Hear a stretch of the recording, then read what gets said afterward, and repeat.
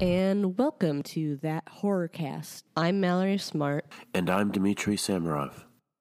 On today's episode, we'll be discussing the 2011 thriller We Need to Talk About Kevin.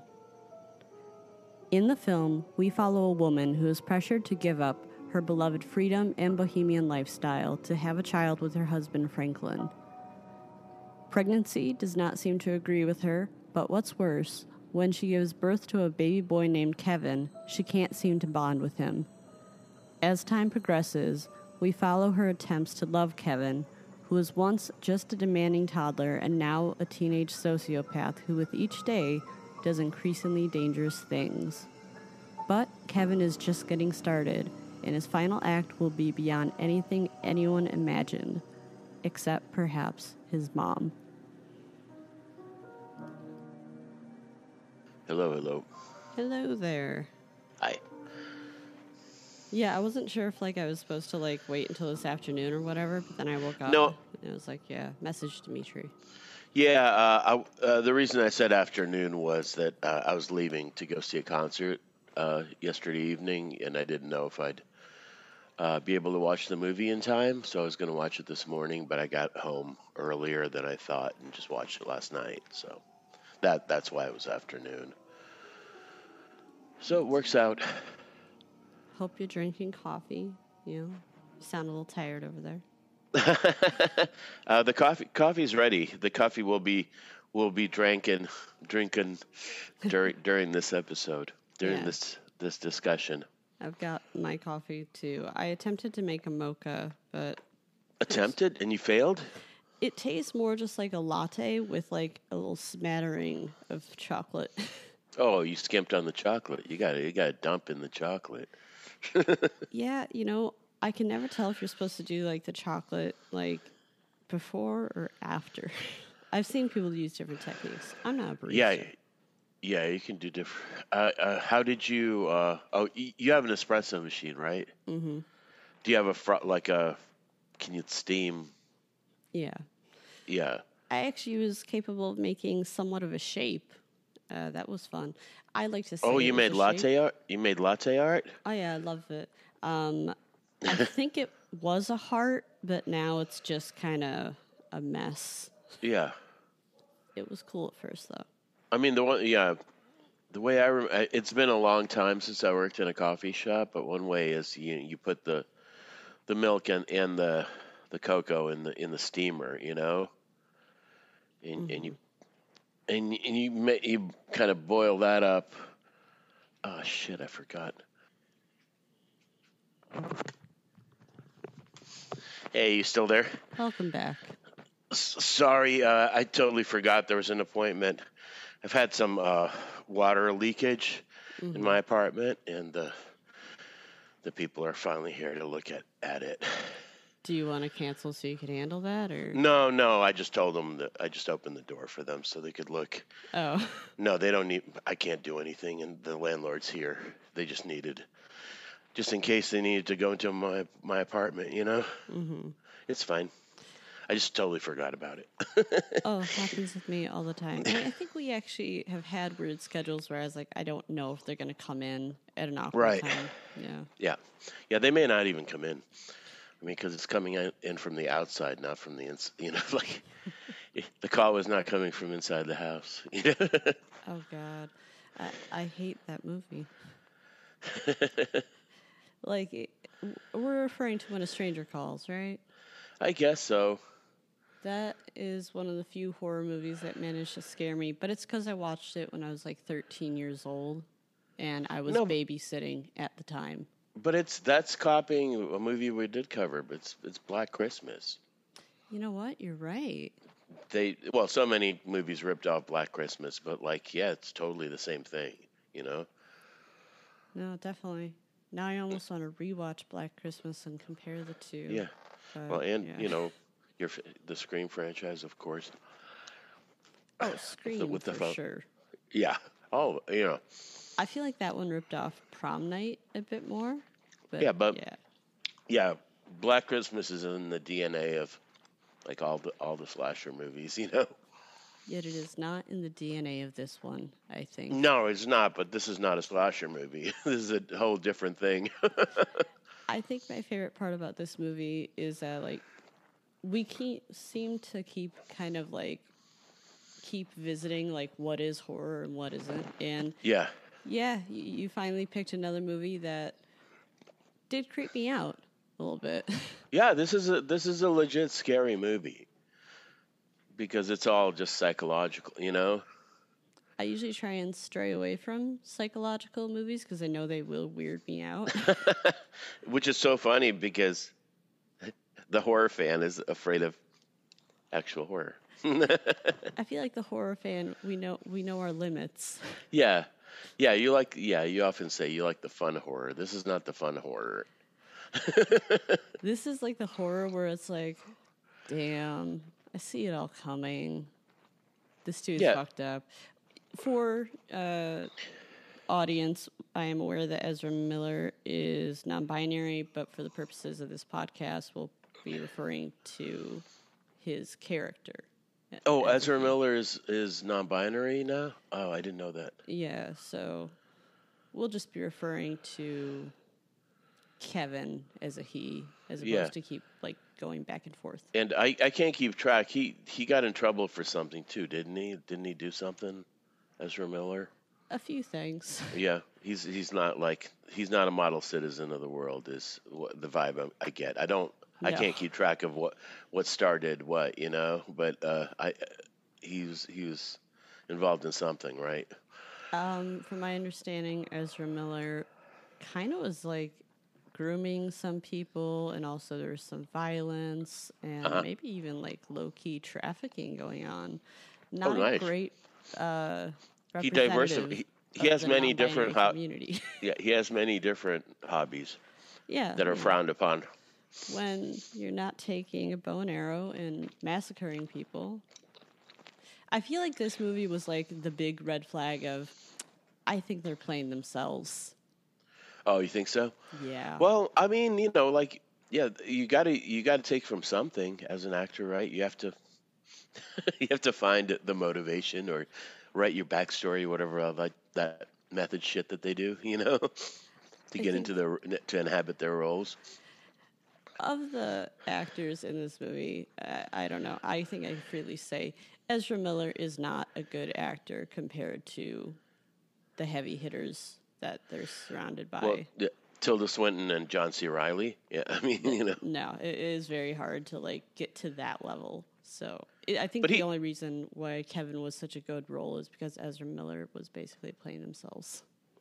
Well, yeah, I mean, yeah, Ezra Miller is asked to kind of present a blank slate, you know. You can't look in, it's like a opaque box. You can't find out what's inside, and they never find out. Even, you know, in the end when she visits him in jail and asks why, you know, on the 2-year anniversary of the massacre that he commits. I mean, this movie's 12 years old, so we're not going to do spoilers or any of that shit, you know, like, if you know, you should go see this movie, but yeah, we have to talk about what happens in the movie, you know. It's not even that heavy of a spoiler because apparently it's based off of a book as well. Yeah, so Lionel Shriver is the writer of the book. Yeah, had a few well-regarded books, I think. I don't think I've read anything else of theirs. Yeah, I haven't read any of their books, but and also this movie doesn't, it from the start tells you that shit's gonna go really, really bad, and it jumps around in time a lot. It's not chronological at all. Mm-hmm. It jumps from, you know, her youth to her living alone after the tragedy, you know, all the time. I think it's very interesting the way that the film decided to portray it versus the book. And I'm saying this as someone who didn't read the book. I looked up the Spark Notes like any. Oh, I was true gonna say, wow, you millennial. read fast. Oh, the structure is different in the book. Yeah. Oh. In the book, it's taking place present day, but Tilda Swinton's character is consistently writing in a journal about it. Oh, I And see. she's like addressing it each to her husband, Franklin. And Yeah. it isn't revealed till the very end that, you know, Franklin is dead. Well, that makes sense, and I know. I mean, Lynn Ramsey, the director, writes or co-writes all her movies, but like there's things clearly in movies that you have to show, not tell, and the structure has to be different. You can't really you can't portray internal life the same way and thoughts the same way you can on a page, you know? I mean, I would say that I am so heavily impressed at how Tilda Swinton was at showing and not telling, but I feel like that's just her ballpark. It is. It is. I mean, this is she plays a variety of different characters, but they all have an inner life. You could just tell every character that Tilda Swinton's ever played that I've seen, you know, that there's more on the under the surface that's not revealed. And you There's could just always a lot going. you could feel the emotions just by like the looks on her face and everything. Yeah. Like Yeah. she's a shell of a human being in a lot of those scenes. Yeah, except for the flashbacks before they had kids. It's her only happy time. I was joking around that that you're typically always trying to get me to like not like marriage, and now you're starting with kids. This is the next step in the campaign. Yeah. Yeah. This is the next whatever. Like it's the escalation of the war. I know. It's like, damn it, we talk about kids so much. He finally found one. There, I was like, I don't want that kid. No. Well, no, there's it's not really the reason I chose this movie, but it is. It did occur to me that this it could be seen this way, but it's more of I think it was sort of in reaction to the last one, Possession, where there was this like pure innocent child, you know, that's corrupted by a demon. Like, and I wanted to flip the script, and we often talk about the horrible kids, and this is perhaps the worst child ever, but on purpose, not because we're annoyed by the child, but he is actually a demon. I mean, Kevin makes, you know, Damien from The Omen seem like a choir boy, you know? I think the scariest aspect about Kevin is that Kevin isn't the Antichrist. Kevin is someone that I think we all know someone like a Kevin. Mm-hmm. And yeah, that's definitely scary as shit. This was obviously a response, a reaction to Columbine, because the book was written, was it 2003? I didn't look. It takes place in 2000. Oh, it does. Okay, I didn't know it was pegged to a certain time. Yeah, I didn't think about that, but that makes sense. A lot of people around Columbine, I'll just jump in here again, millennials, we know a lot about school shootings. Yeah. They called for like the parents to be held responsible and being like, why didn't you see what was going on? And I think a few of them, I don't know which parents or if all four of them were taken to a civic trial. Yeah, which is what happens in this movie. I mean, everything in this movie is sort of happens in this kind of oblique dream state. So there's not none of the traditional kind of like spoon feeding of plot that like an American movie would have had.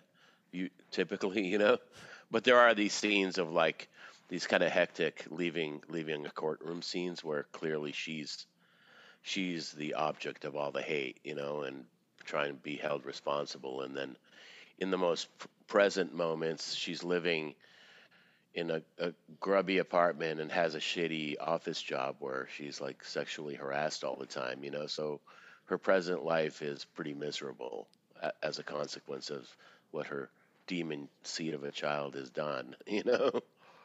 I think if I was that parent, I would have moved away and changed my last name. Just hope that nobody connects you to that. Right. Like the fact that like she stood by Kevin at the end, like to visit him in jail, and I was like, "What? No."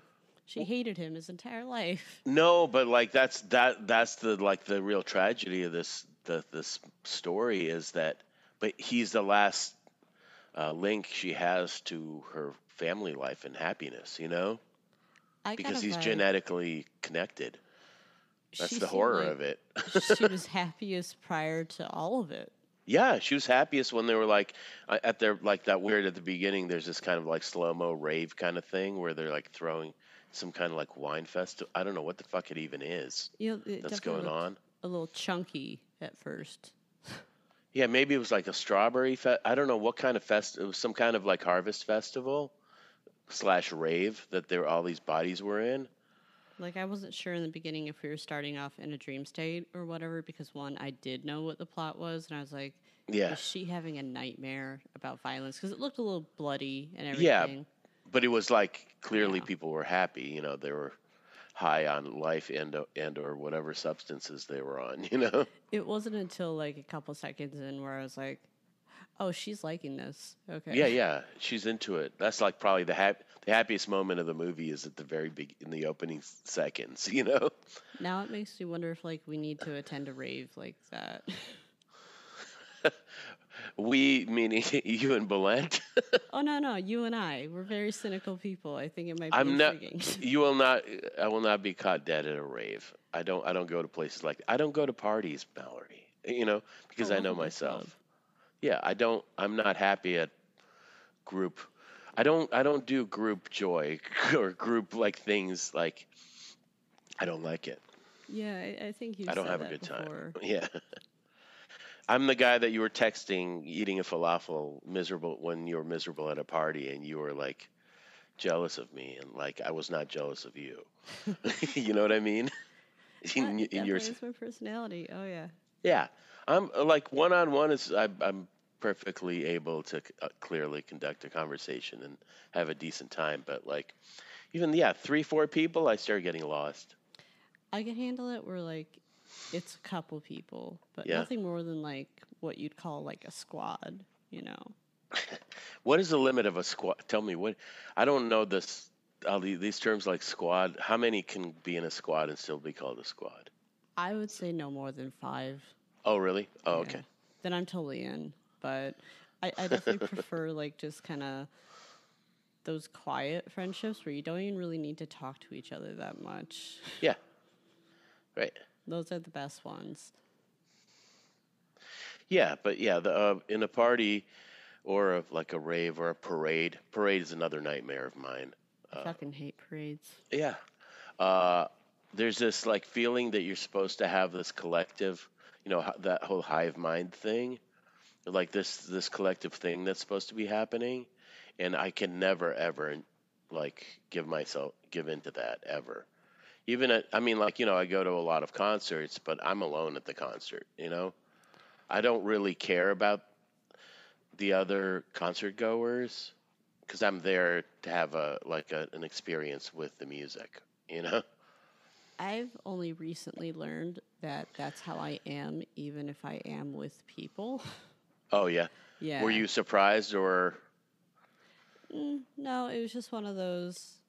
Oh, all right. Yeah, I guess I never realized I was doing that. That I was just kind of like not giving a fuck what you people were doing or wanted to do or where you were going. Yeah. Yeah. I mean, this is the problem that so many people had during, you know, COVID lockdown. They realized that they were the opposite of that, you know? Dude, I miss it. I know, me too. I want I want to go back to lockdown. Like, That's fucked it's up, so but fucked it's up. kind of Like, true. one of my friends just said that they caught COVID, and I was like, oh my God, I'm lucky. Is it going to happen again? No, I was at a show last night, and there was a friend of mine was there. I ran into. He's wearing a mask because he'd been traveling, and he got COVID. He didn't want to spread it. Yep. Oh, It's just going to be like a thing, you know, like a part of the reality. But it was definitely a fun couple years. it, you know, well, it really underlined and underscored just how different. I don't know, like, yeah, I don't know. My perception of reality is to the masses, you know, the vast majority of my society. You know what I mean? Mm-hmm. They because they took it as this great like they were being deprived of all this stuff, whereas I felt like I was given time and space to get. I've never been more productive. You know, I got so much done. The only shitty thing about it is it was hard to make excuses not to talk to people. Oh yeah, Yeah. I would say, like, right when it began, it was around Easter, and my entire family was like, we're going to all Zoom Oh together. yeah. And there was no way out of that. There was not a damn excuse I could use, like, oh, I'm sorry, I'm not available. I successfully barely zoomed at all, and almost never with the camera. Like that. I would almost always, unless somebody's super insisted. I did a couple of podcasts where people, insisted on having the camera on, which I never. We've talked about the stupid Zoom camera before. I don't Oh, want to. I don't want to beat that dead horse, but like it's horrible. I just use it as a thing now. People could, like, take what you will. If you ask me to try and do a Zoom thing with the camera, I'm just going to lie and say that the camera doesn't work. Yeah, yeah, because I don't want to be in a hostage video. Exactly. you know, Dude, that Easter was like a hostage video. Like, I'm you could sure tell with your several of family us. Easter. Yeah, yeah. Yeah, like no one really wanted to be doing it except for like a handful of them. And it's like, we don't even like getting together in person. Why are you doing this? All those damn tiles. It was like it's the worst episode of the Brady Bunch opening sequence ever. The only thing that was weirdest about it is all my siblings have dogs. So they kept like bringing their dogs into Oh, Jesus. frame. And it Was there like barking all over the place? it was so fucking annoying. And I was just like, can you please just leave your dog Jesus, alone? Like, that sounds like a horror movie. it really is. But, obviously this plays into the horror thing we always hate with kids is that they're all screaming and going crazy and shit. And in this movie, Kevin is just quiet. Yeah, he's the opposite of everything that you expect of a child, to the point where when they have the daughter, and the daughter is this like perfect angel, and she seems weird because Kevin is so the opposite. I would say, like, if she was not being raised around Kevin, she'd just be a regular annoying kid. But Probably, but next to Kevin, she was like an actual angel landed on Earth. well, he made sure that angel was fucked up right Well, away. he made sure that angel ascended back to heaven way before her time. Hey, had to fuck up with the one eye first. Mm-hmm. And I feel like there was that one moment where even Tilda Swinton was just like, he's going to kill her. When he's like, oh, do you want to come and collect the arrows? Yeah, yeah. That Yeah, was and a she fun wouldn't moment. let her go out there. Yeah. That might have been the most, like, quick emotional thing that I actually saw Tilda Swinton do in the entire movie, where she was just like, no. Yeah, she's basically grabbing her to physically protect her from this fucking monster. But I mean, one of the many things I love about this movie is how it really, from the beginning, she hated this, knew this kid was bad, never wanted to have the kid, and the husband pushed her into it, and he made her move away from New York into the country. All these decisions, like step by step, ruined everything she loved in her life. And it goes into the fact that she highly resented that lifestyle, where when the lawyer's like, you're going to have to, like, sell the house, and she was like, I never liked that house, or I never wanted to be there. And it's like, I was like, yeah, that makes sense. I vibe that. Yeah, she never wanted to change her life, and he pushed her to it. And I mean, everything she felt came true, like literally, but like even worse than she could have imagined. And they were Obviously, one of the worst, least matched couples in the history of movies. that's why I was kind of shocked that it took them so long to be like, we should get a divorce. Yeah. Because, like, if I was her, like, I would say a couple years into that kid and my husband being like, he's just being a boy, he's fine, I'd be like, fuck this shit. No, there's nothing normal. I think what really gives the whole thing so much weight is that in our society, she's not allowed to do what she feels she needs to do. You know what I mean? Mm-hmm. Because if she left that family, she would be considered a monster. You know what I mean? Well, obviously, negligent and conversation when they were talking about divorce. Like, I think it's the last time that we actually see her have a conversation with Franklin, and Ezra Miller is like kind of eavesdropping, where they're like, well, I Yeah, think he's looming custody. over them on the Yeah. landing of the staircase.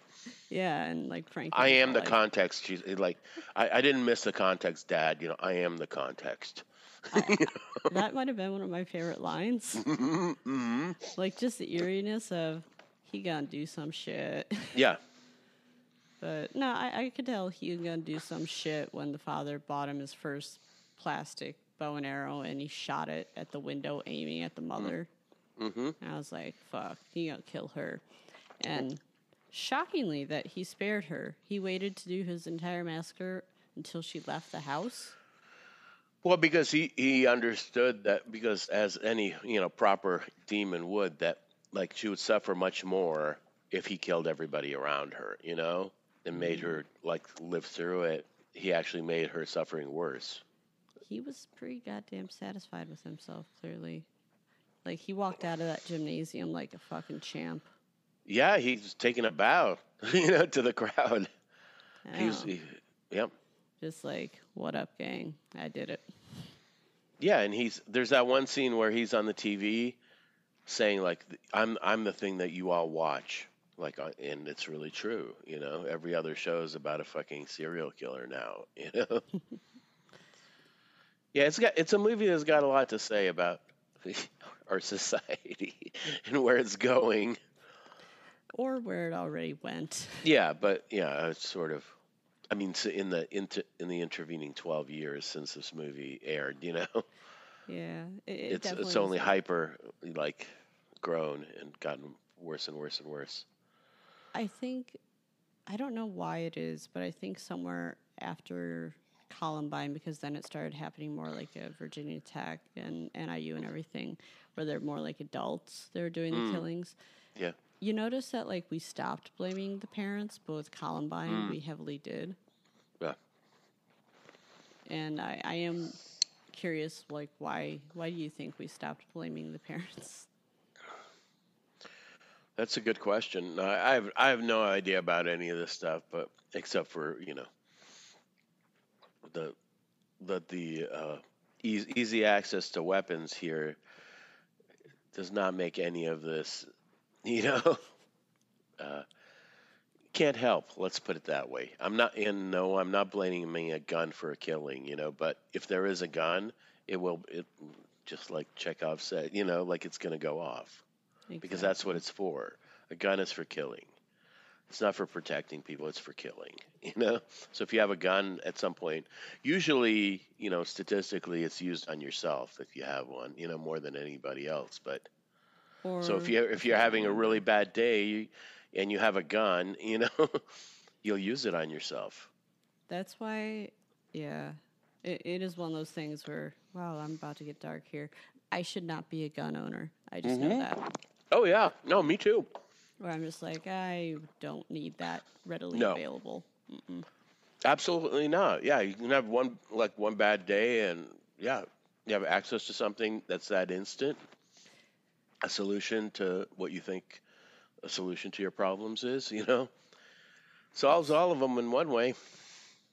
It's an interesting fact that the weapon of choice was made a bow and arrow because clearly one, it could be seen as a hobby because I think even some schools, like nicer high schools, teach archery. Well, it's his favorite book. It's Robin Hood. He's being Robin Hood. And it's his only pleasant moment with his mommy. Yeah, which he totally manufactures because it's a reaction to the daughter being born, So he tries to play the opposite of what he's done his whole life but then the next morning it's over. He's like, "What the fuck are you doing in my room? I can dress myself." Yeah, that was pretty fun. He's an absolute demon. a reverse that, like, in her eyes too, like, it's back to normal. Yeah, reverse psychology, like demon.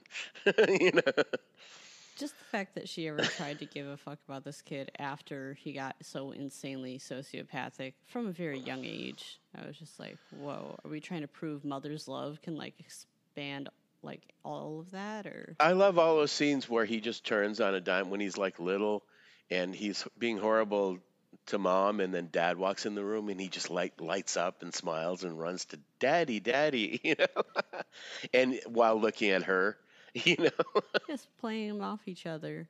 Yeah. And, that's the thing with Franklin. Was he oblivious or was he just very easily manipulated? Well, I mean, Franklin was largely absent. He was off. Do we ever find out what his profession was exactly? I don't know, but It doesn't given matter, his but personality, it seemed like it was a boring as fuck one. well, but it was clearly very profitable. Like, they bought a McMansion. Oh, I hate McMansions.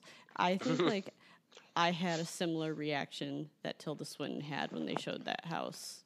Well, she knew her life would be over. Like if they got dragged away from the city, because her life was in the city. Like, it's one thing to be dragged away from the city, a whole other to be like, oh, our life is 100% different. We're going keeping up with the Joneses. Hmm. But all that, I mean, Franklin justifies this choice as a thing for Kevin to have in his childhood so he can play outside, like in this bucolic fantasy, American fantasy of childhood, Hey, he'll have enough room to practice his future massacre. We need him to have that backyard. Yeah. we need him to practice archery for killing his classmates.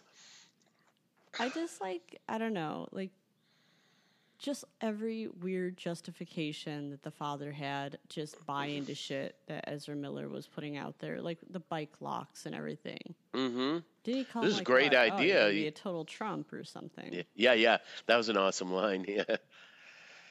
And creepy harbinger of our future. This movie really fucked with our fate a lot, didn't it? Sure. Well, yeah, he pops up in many movies and other like kind of pop culture things before he became what he became. But the Donald. Daddy was so fucking easily manipulated because, as I said, Tilda Swinton, like the minute she even like picked up the heavy box and was looking at it, she was like, "The fuck do you need all this for?" Mm-hmm. Like she had the sus moment right there. And yeah, she's like, "You don't even ride your bike." Yeah, like why do you need a shit ton? Mm-hmm. And Daddy was like, "No, you can make money. Go for it." Yeah. As if that kid needed money, Future Donald Trump right there. Right, another kid who never needed money. Yeah. The biggest issue I have, not that it's clearly a response to Columbine, but we're going to go realism right here. Mm-hmm. Obviously, he locked the gymnasium. We don't know the context as to, it was a pep rally. It kind of sounded at one moment like that's what... Yeah, it was probably like one of those gym whatever, that they have some kind of gathering. Yeah.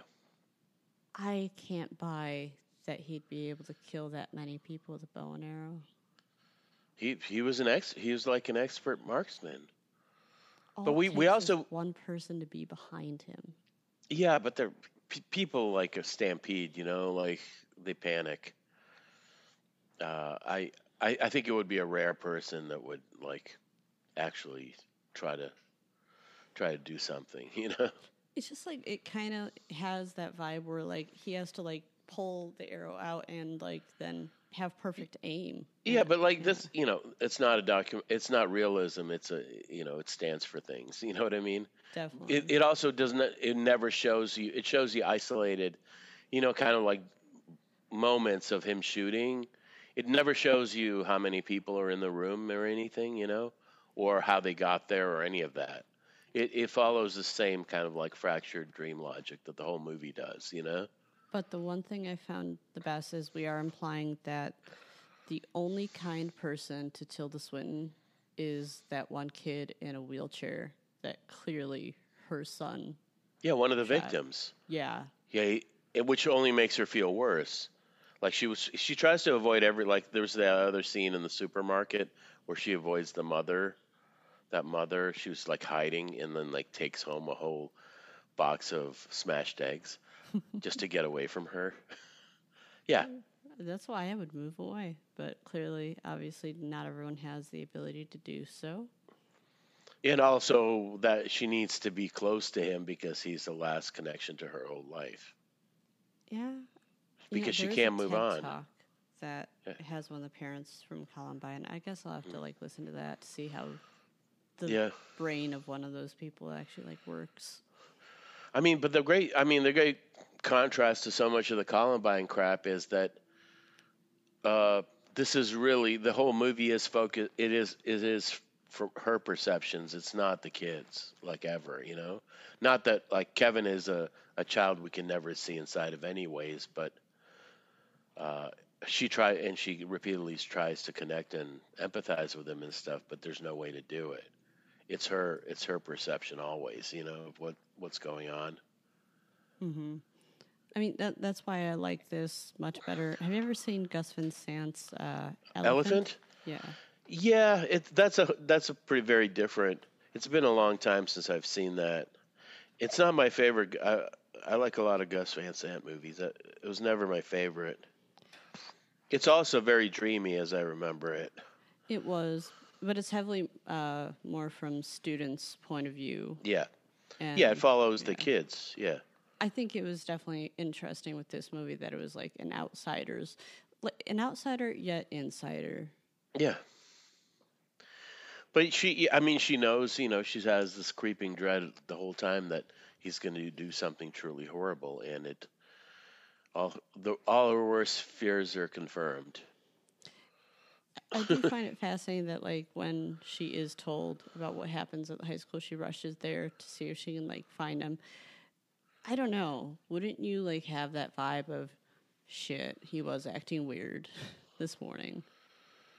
Yeah, but I mean, her war is with herself. She's always keeps trying to find some redeemable quality in him, and she feels responsible because she gave birth to him, to this monster. Mm-hmm. And I think that feels, clearly I'm not a mother, but if that feels very true, that conflict that she's always having.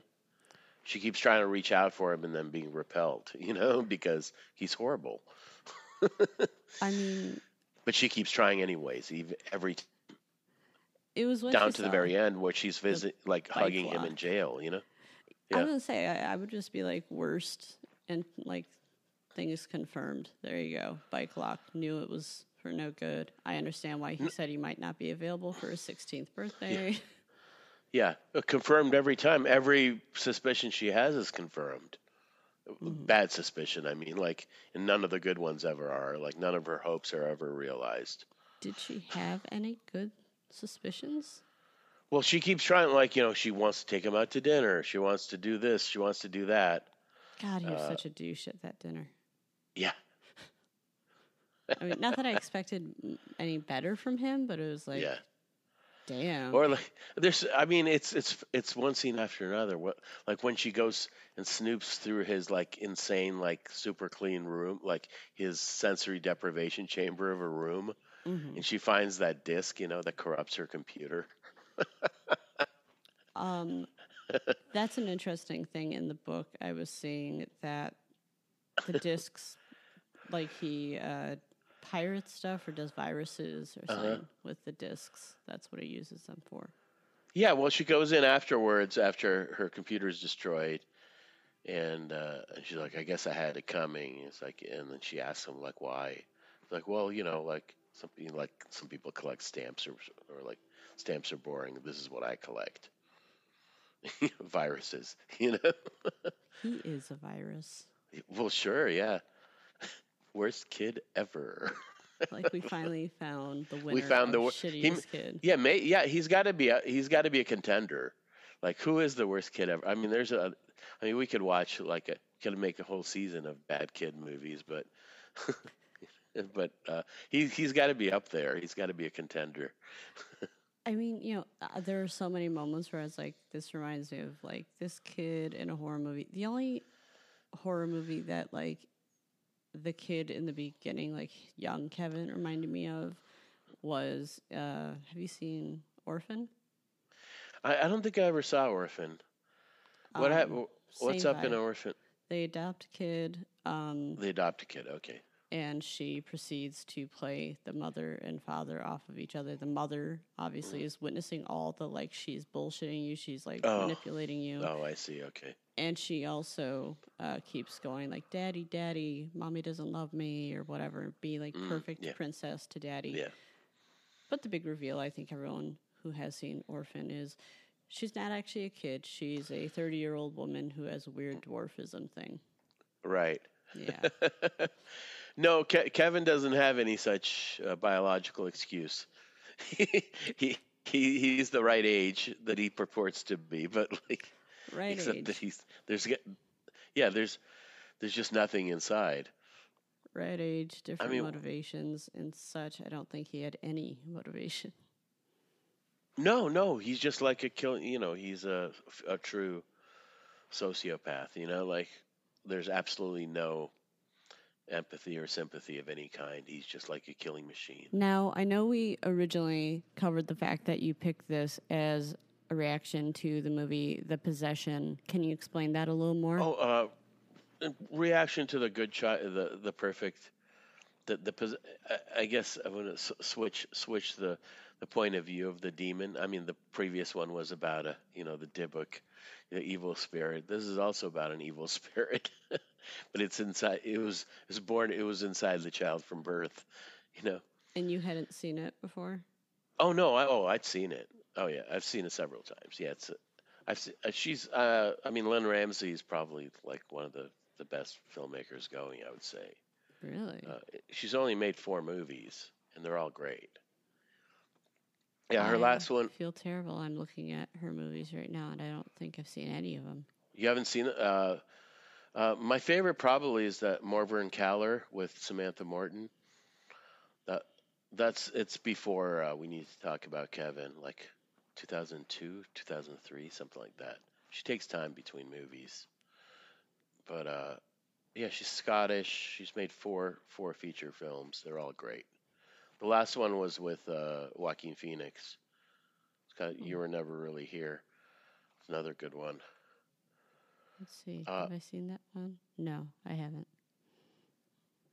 That's also based on a book. It's a Jonathan Ames detective book. I'm seeing right now that she was slated to direct another movie that was based off a book, The Lovely Bones, but she pulled out last minute, and Peter Jackson got that one. That's a horrible movie. It is pretty. The Lovely Bones is awful. I can't decide if the story's bad or Peter Jackson. Yeah, I didn't read the book. I remember it was a huge bestseller, that book, but that movie's terrible.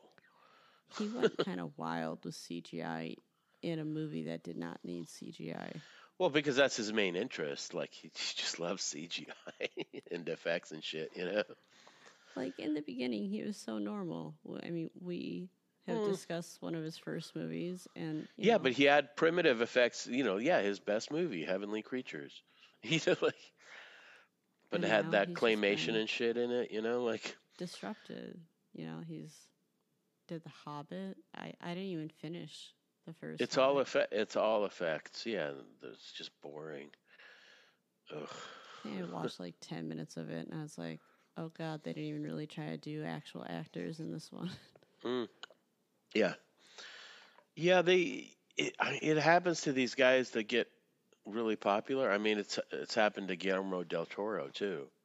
A very similar thing, The bigger the budgets, the more the emptier it goes, I mean, Guillermo del Toro just keeps making remakes, Yeah. Which is really weird. So this is the first time I saw this movie. I watched it on Peacock. I was shocked that it was actually so readily available. Yeah. Yeah, I don't know. I mean, like, I don't know how well her movies do, like, as far as box office, nor do I care. But, like, all her movies have this kind of, like, dreamlike and, like, not a non-linear quality. She does this in every movie, no matter the subject, like the story. So she's one of the she's a very I think Tilda Swinton's quoted somewhere like saying like she's the real deal, like she's one of those directors that I think she says Like the movie would not be what it is if it was somebody else directing it, which is the mark of a real director. She brings her own thing to a movie. But yeah, I would watch Morven Caller. That's probably my favorite one. But the one with Joaquin Phoenix is good too, as well as Ratcatcher, which is her first one. Yeah, that one keeps popping up when I look up her name. So. And yeah, she's been attached to many different movies. Like apparently at some point she was supposed to make an adaptation of Moby Dick.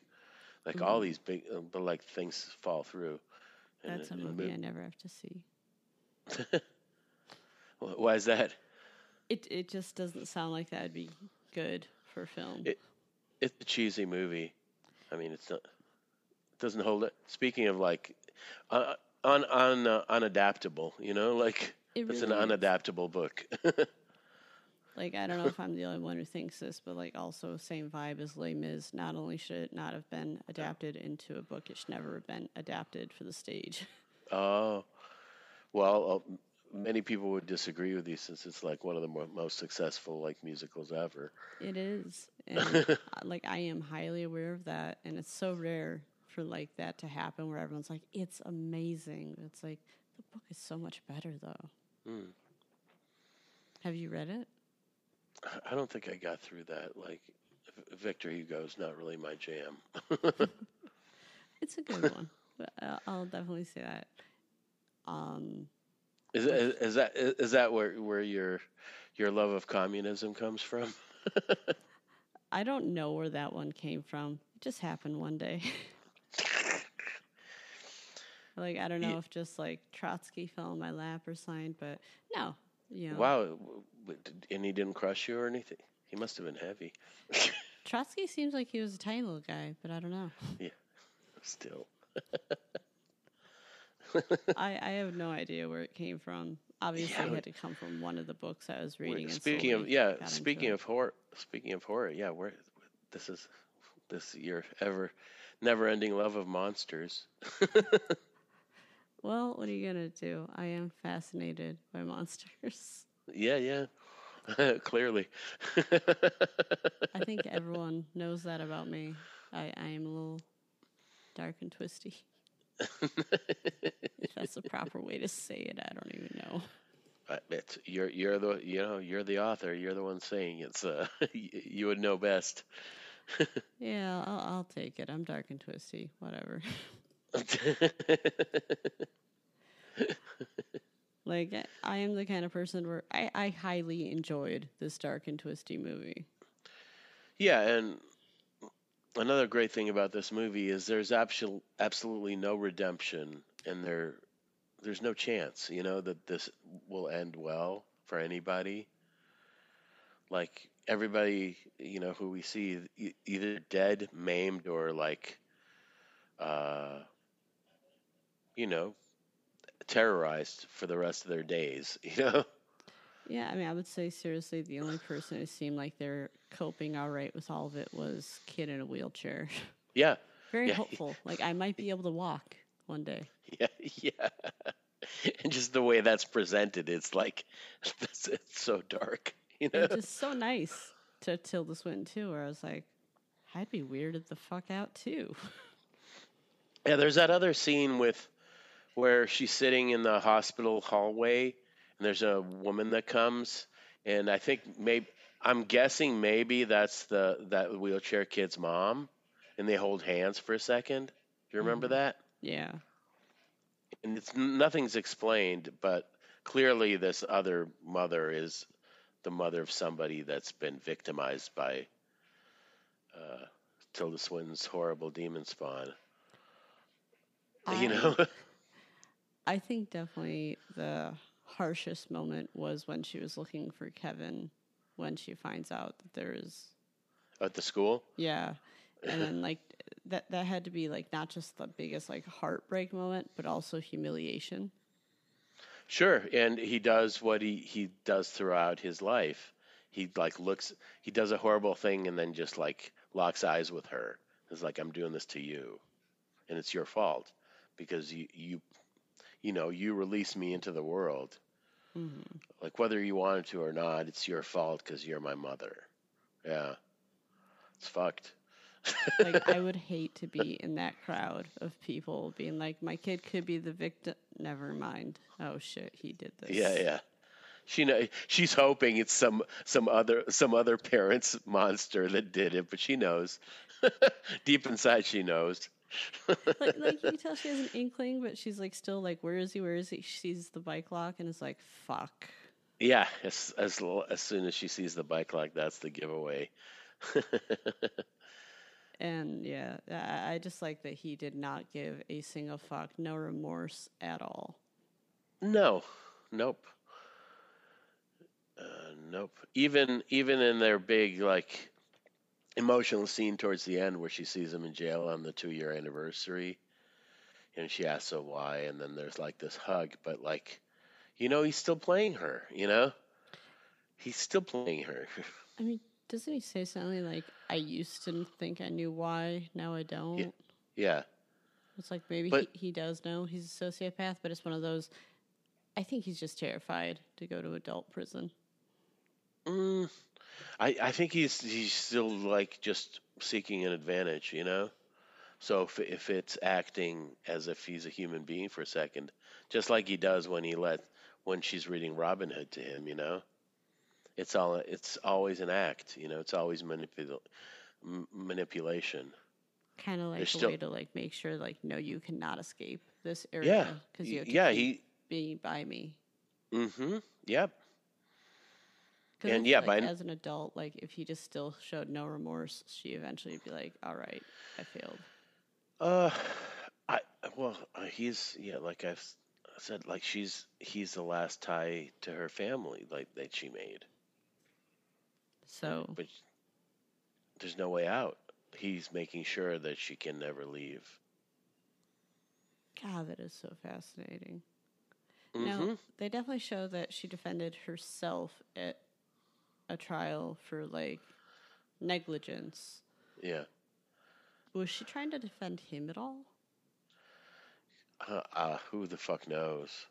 Because like there are a few like in and out of courthouse moments. Yeah. I was like, please don't tell me you're defending the kid.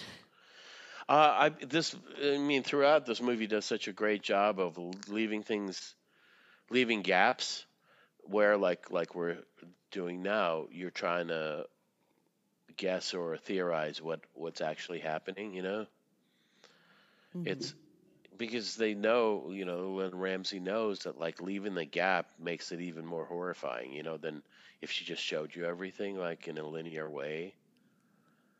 Like, it's scarier this way and deeper, It's why I liked it better than Elephant, because Elephant is very much like a straightforward, this is why we're doing this, this is what happened, witness it all. Whereas that's still an imagining, like, but it we're actually experiencing like how everyone experiences a massacre like that but why? Yeah.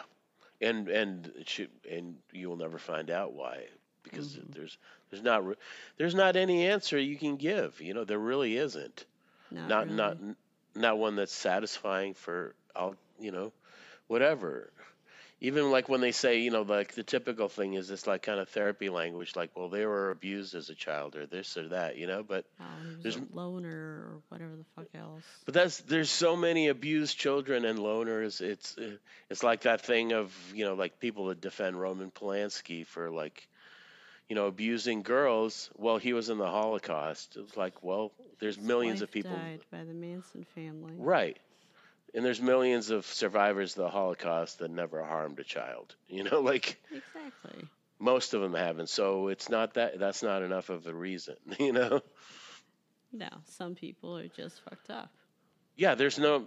It's sort of like a meditation on like, is there a thing as pure evil? It's like that. It's almost that. Also, like not just that, but like, is there anything she could have done? Like, no. Yeah. I think, it's clearly like there's nothing. She tries everything she knows how. Like, she tries to get clothes. She tries to do the sick thing. Fuck, the fact that she even tried to take him to dinner was like, oh, she's still trying. And then, she like she gives him his room. She lets him do whatever he wants, and nothing's ever enough. Nothing ever gets him to act like a normal, like, human being, because he's not a normal human being. I feel like she knows he's not normal, but even like the day of the massacre, she notices he's clammy and acts like concerned. And it's like, oh Yeah. shit, that's the mom breaking out. Ooh. Yeah, that's the tension, is she can't help being a mom, even though she never wanted to be a mom, and she knows she doesn't want to be a mom to this, to this monster, I mean, you but could she tell can't at the help it beginning. anyways. Like, it's fascinating the fact that she was slowly able to adapt to his fucked upness. Well, like, yeah, he's a baby and he just screams like day and night. And And then then the fact that and he then keeps Dad comes shitting home himself and yeah, stuff. and Dad comes home and is like, "Look, you just got to rock him," or like total classic, that mansplaining thing, like, "Look, he's such a good little boy." Or he refuses to believe that he did the hamster gerbil down the garbage disposal, or that he had anything Yeah, to no, do he with his doesn't sister's eye. doesn't believe anything bad about him because he never sees it. There is something, I'm trying to remember what moment it was, but I remember John C. Reilly at one point being like, "This is what little boys do." But I don't remember what happened. Who knows? It could have been so many things. I don't remember that particular moment either. But like, He rationalized all of it, like, "Yeah, this is what kids do. This is what they do." And it's like, bro, you're not even there. You're not being Yeah. parent one. You're checked out 90% of the time.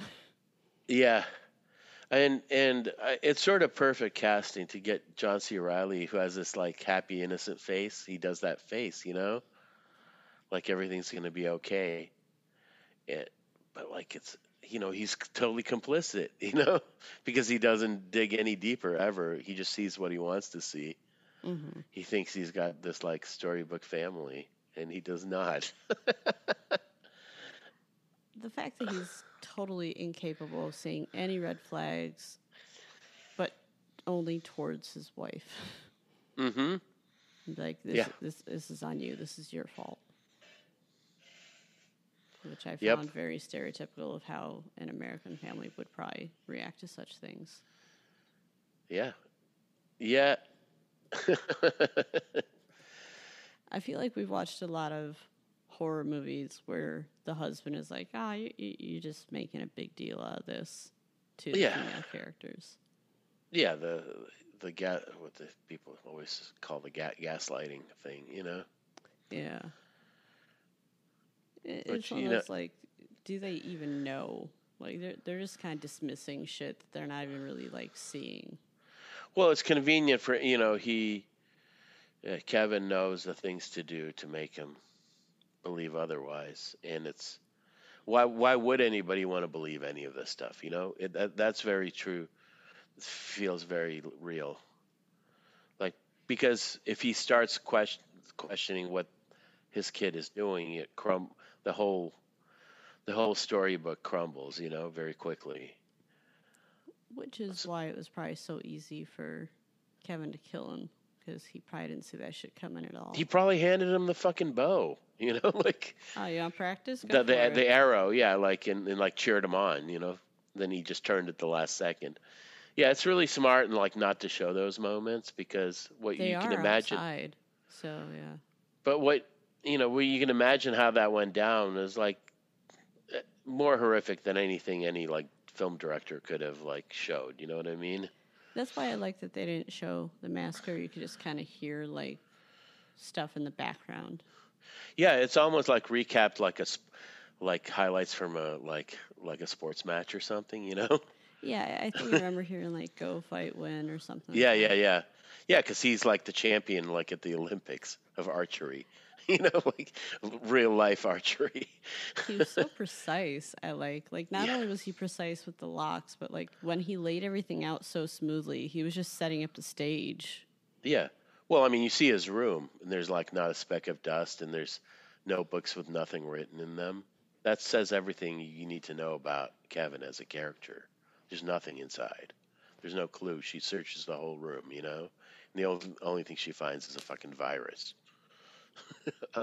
The only thing I will say that I think is much better in the movie than what I see was in the book is the mother seems to be the only one who notices that he's fucked up, but in the book, it has other people noticing that he's having weird, fucked up Well, things going on. yeah. Like once again, the book is a very different animal than a movie. You know, you can show many different viewpoints. You can show internal states, all kinds of stuff. You know, that it's very difficult to do in a movie. Yeah, I'd be curious. Yeah, I don't know. I don't know if I even want to read the book because sometimes, like, if you like a movie a lot, like reading the book kind of ruins it. You know? And vice versa. Yeah, yeah. I mean, reading Clockwork Orange totally ruined that movie for me. I never liked that movie because I read the book first. You know, it's a great book, but I don't think it's a great movie. I'll be here to say that I watched the movie and didn't like it, so I never read the book. Oh, okay. Yeah, I know. I'm the one person in the world who really doesn't like that movie. You're not the no. Except for you. Yeah. You're the only exception, I think, as the Paramore song goes. Aw. Is that a good thing? I don't know that song, so. I'm really heavily trying to remember it. I saw Paramore at like one of my last concerts I went to. So. Oh, really? Yeah, I remember that one being a big song. I'm not a big Paramore fan. But that's late. When was their heyday? That was a little while ago, right? Paramore. When was Paramore? Well, Paramore just has made a huge comeback because of Taylor Swift. Why?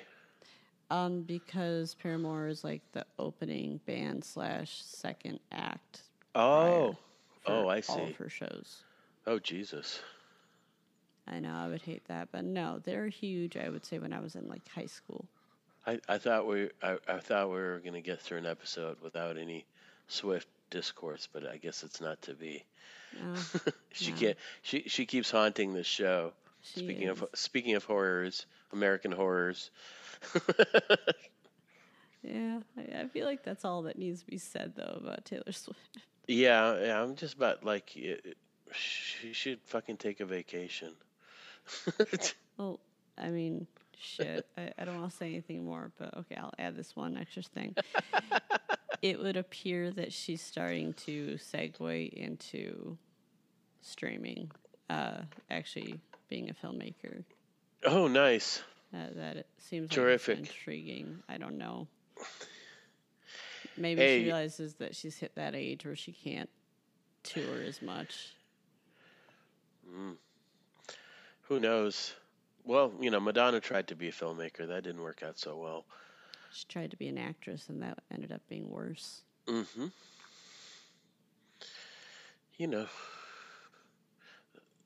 I guess, yeah, you can only have so many talents, I guess. Yeah, but, when you're that rich, you get to play around and say you have them all. Yeah. If she wants to make a movie, she could definitely make a movie. She could afford it. Probably better than many studios. She could have her own studio. No one give a fuck. Yeah. Huh. But do we have any final takeaways from We Need to Talk About Kevin? Don't have children? Yeah. In the sadness of they never spoke about Kevin. They never had that conversation that she clearly wanted to have. They needed to talk about Kevin, and they never did, and look what happened. So have more conversations, young marrieds. Or people considering having children or having just had red children. Flags of Yeah. Listen. A serial killer thing where they say like if they're not potty trained or whatever Yeah. early on. I haven't heard about that one, but yeah, he definitely kept it going. The stack of Pampers into what was he, like 5 or something? And like as I said, like he purposely shits to like piss her off. Yeah, It's like, of course. What the hell? Like that one was one of the moments where I was like, he is fucked up. Yeah, total complete monster. But yeah, husbands, listen to your fucking wives. There's your moral to the story. That is the moral to the story. Husbands, listen to your wives, because if they're the ones that spend all day with the kids, then they know what the kid is like. Yeah, they might know something. They might have an insight you don't. As opposed to you coming home and being fun dad and be like, I just got you a bow and arrow or whatever the fuck else he does. He totally, he just literally gives them the ammunition to like the weapon that will kill him. It's better than a gun because it's more kind of it's more poetic and kind of No, if you're it right, if because you said like Robin Hood and everything. I didn't make that connection. yeah, a gun is sort of like too easy, you know. But like being shot with a fucking bow and arrow is like mythic. You know what I mean? Yeah. He would have been It's very good in ancient times. yeah, it's like this like horrible fairy tale. I mean, the whole movie kind of is, you know. Except it is so realistic. Mm-hmm. Yeah, yeah. Modern nightmare. Yep. Yeah. That will probably just keep on going for who knows when. Yeah. I guess we need to talk about Kevin too. Or we need to talk about like Sally or something like there's going to be another kid. You know what? Reincarnation. We haven't had a female killer yet, so let's keep the conversation about Kevin for now. Well, Overprivileged Kevin, who is not being paid attention to, but is clearly fucked up. I know. We talk about him. We've been talking about Kevin for an hour, so you know, or whatever. So we needed to talk about Kevin, and we did. Unlike John C. Franklin, like we fixed what Franklin fucked up. We talked about Kevin. We were capable of seeing the red flags. And we were like, that kid is going to be a killer. Yeah, I mean, in a way, you're saying how, like, in contrast with the book, like, only she sees like all the red flags and what's wrong with him, but like she's not the only one. We are, like, the audience sees it the whole time. It's like that. It's like the whole thing is like a slow-mo car crash, you know? We all see it coming. We know it from the start, and we can do nothing to stop it. You know what I mean? Mm-hmm. It's like it's like we're guilty bystanders, you know?